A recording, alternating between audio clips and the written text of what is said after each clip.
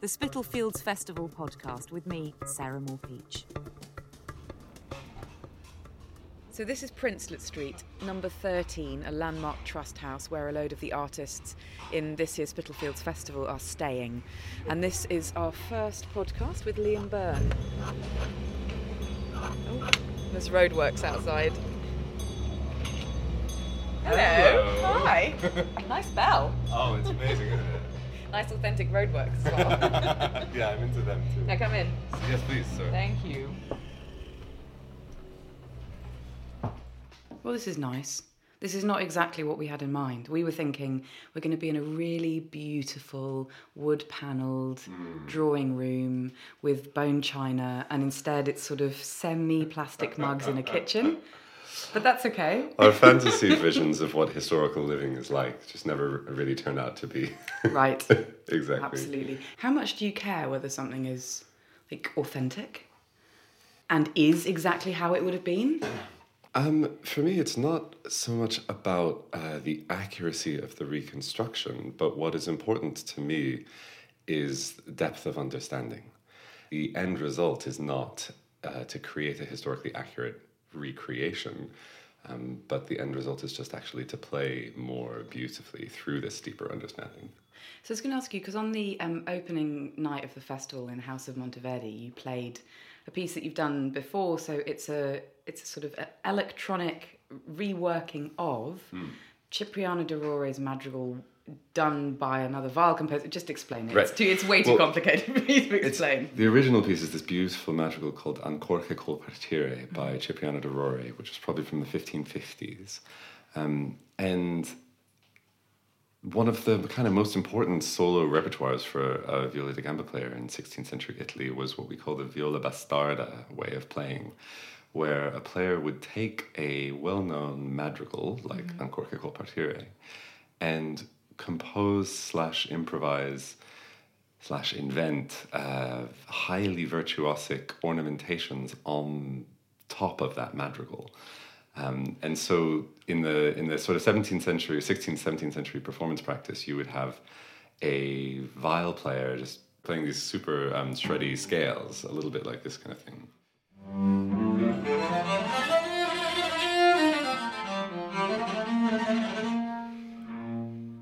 And this is happening while there's a group of madrigalists singing the madrigal right next to you? Perhaps, or more simply, while an organist or a harpsichordist is playing an intabulation of the madrigal with their two hands.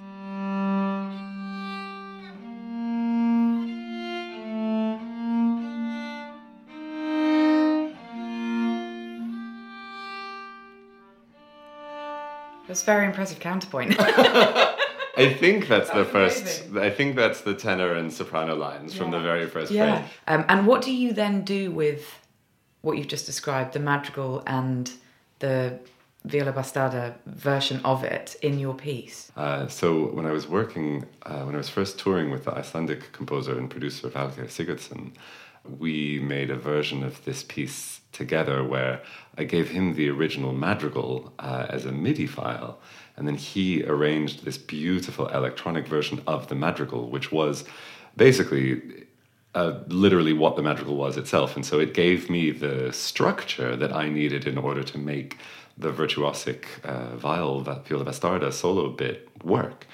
So what we've done is actually, every single note that I'm playing is from the 1592 publication and is very much in the style of, was pretty much exactly as a viol player would have played it then, if I maybe put so bold as to assert that. And then Valgeir is being very faithful to the original structure of the madrigal, but it's just using a palette of sounds that's a lot more modern. So the notes are like completely authentic. Literally, yes. That's what's so beautiful about it. And if you do a performance of it, which I've also done with an organ, you, especially with a variety of registrations, you realize that it's not a million miles away from what Valgeir has created, actually. Introduce me to your instrument. Well, this is a viola da gamba. It is a 1982 copy of an instrument with a bit of an interesting history. the original now lives in Brussels, but it was made in the 1680s in St. Paul's Churchyard by an English maker called Edward Lewis. It was made in the churchyard? St. Paul's Churchyard was a hotbed of string instrument making in 17th century London. This is St. Paul's Cathedral in London, Yeah. the churchyard of. So this instrument is based on one of those? It's based on this in its slightly later form, because then after the viol fell out of popularity in Britain, it was still really going strong in France, and so French players were buying up old English instruments in the early 18th century, and they were obsessed with the old English instruments. They thought they sounded much better than the French ones. But they would buy the old English instruments, chop the necks off, and put on 7-string necks, which was the French fashion. And you have 7 strings on I this? have 7 strings, so this is a copy of an instrument that was originally built in England, but was then converted in France in the 18th century, and so it's copied in its current surviving state, which is its converted state. It's really beautiful looking at it with your arm holding it with your tattoo and all of its tattoos. Well, this tattoo is actually the sound hole from my other viola da gamba. Oh, really? Yeah. Wow. So it's maybe I'm a bit geeky. And a about it. carved head at the top. Indeed. So how does it sound? Well, sounds like... Let's hear a bit.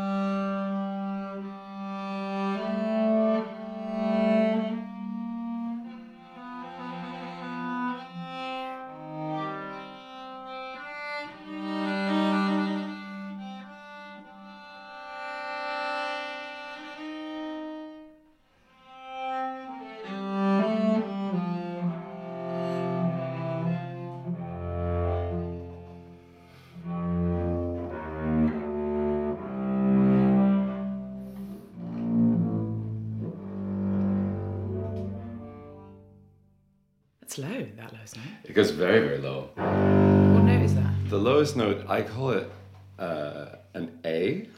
It's what I call an A. What do you mean you call it an A? And so this instrument is actually tuned to French Baroque chamber pitch. Okay, which is like a tone lower than exactly, yeah. modern orchestral pitch, or Exactly. maybe even a bit more than Yeah. that. So it sounds as a G. So the G below, it's a fourth below the bottom string of a cello. It's the G it's actually only a minor third above the bottom note of a normal double bass. Wow. So it's really kind of pushing the boundaries of what's capable on a box this size. It's always struck me that you're in like a really immediate, dynamic, responsive relationship to the sound that's coming out. That's true. It is a very light and very breathable instrument. The way that I describe the holding it in your legs is actually when I teach someone how to play it, it's not so much that you're holding it up with your legs, you just sort of form a cradle with your legs that it sits in.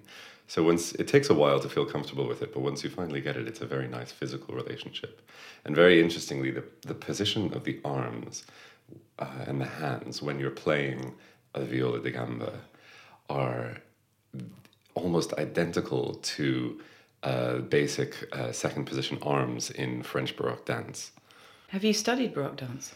I have, not for a long time, but when I was younger, I was pretty serious about ballet and spent a couple of years getting serious about Baroque dance as well.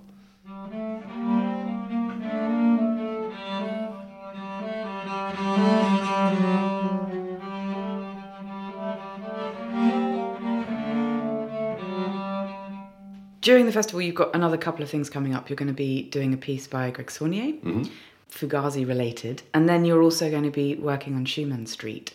So you're doing one of the songs from Schumann's Dichterliebe. Yes. So we've talked about when you take a piece of Baroque repertoire designed for your viola da gamba and then you play with it and in a way interpret it for the 21st century. What happens when you deal with repertoire, sort of original repertoire that is not designed like Schumann, not designed for the viola da gamba, and doesn't come from that musical language at all? Right. Like, what's your starting point with that? Well, I mean, with the Schumann, the starting point kind of has to be the piece itself. But briefly, I mean, the thing that's particularly exciting and useful about that process is that then when you start with the music, there's a sort of musical need, and then you ask the viola da gamba how it can meet that need using its skill set. And it's precisely that process of playing contemporary music on the viola da gamba and playing music that, music where I don't feel like I know how it should go. It's that process that has actually really deepened my understanding of the viola da gamba's sound and how it behaves, and has actually kind of unlocked a wider range of colors and gestures that have then in turn deepened my performances of the historical repertoire through, by using things I've learned from playing contemporary music. That's amazing. It is. And kind of what one would hope, right? That it would work both ways. It is. It was very unexpected. One of the main things actually was just when I first started playing with amplification about 5 years ago, I realized that the microphone was picking up all of these things in my playing that I didn't want to transmit. And so by being close mic'd, I learned to get rid of certain sounds and encourage other sounds in my playing. And then I woke up one morning and realized, oh my God, I've actually just removed projection from my sound production technique, which is exactly what a 17th century viol player would have done. So in a way, taking part in Schumann Street is perfect because you're going to be in a drawing room.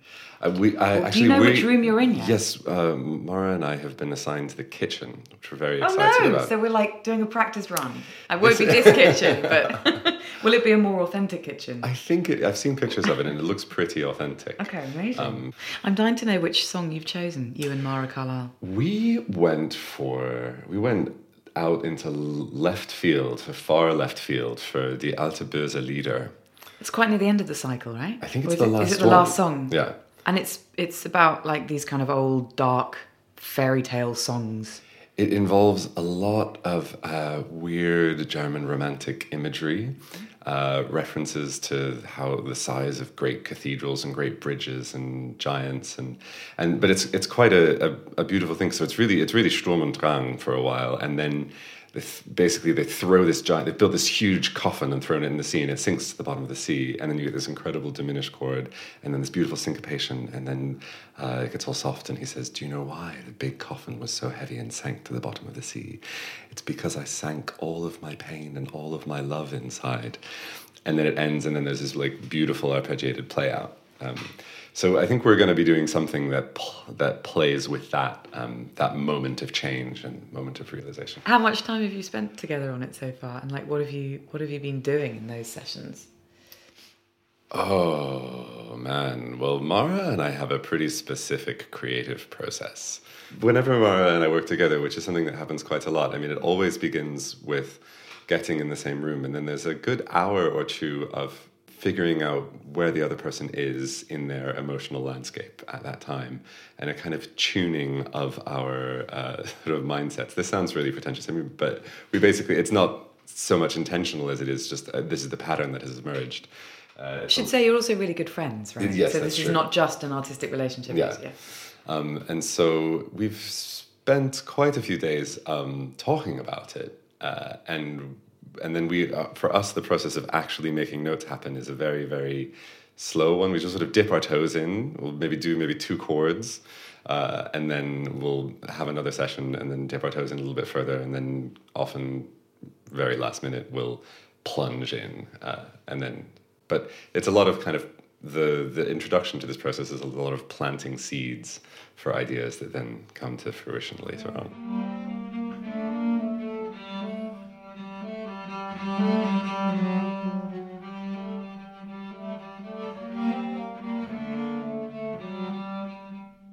And what about being in this house? So we're at number 13 Princelet Street, which is very beautiful. It's an incredible and surreal place to come back to. And the thing that is sort of most strong about it is that it's so specifically historically London in a really, really obvious and easily, imminently palpable way. And the fun thing about that is that it really does tune your brain to the kind of historical cultural identity of Spitalfields. And it really kind of puts this festival in a kind of social and historical context in this particular part of London, which has, of course, such a sort of often referenced history, but also which has a very interesting present. And so it's really nice to be in a house that has like such a strong vibe of this particular neighborhood, because it sort of reminds you of the kind of the integration with this very local community that is kind of so essential to a lot of Spitalfield's work.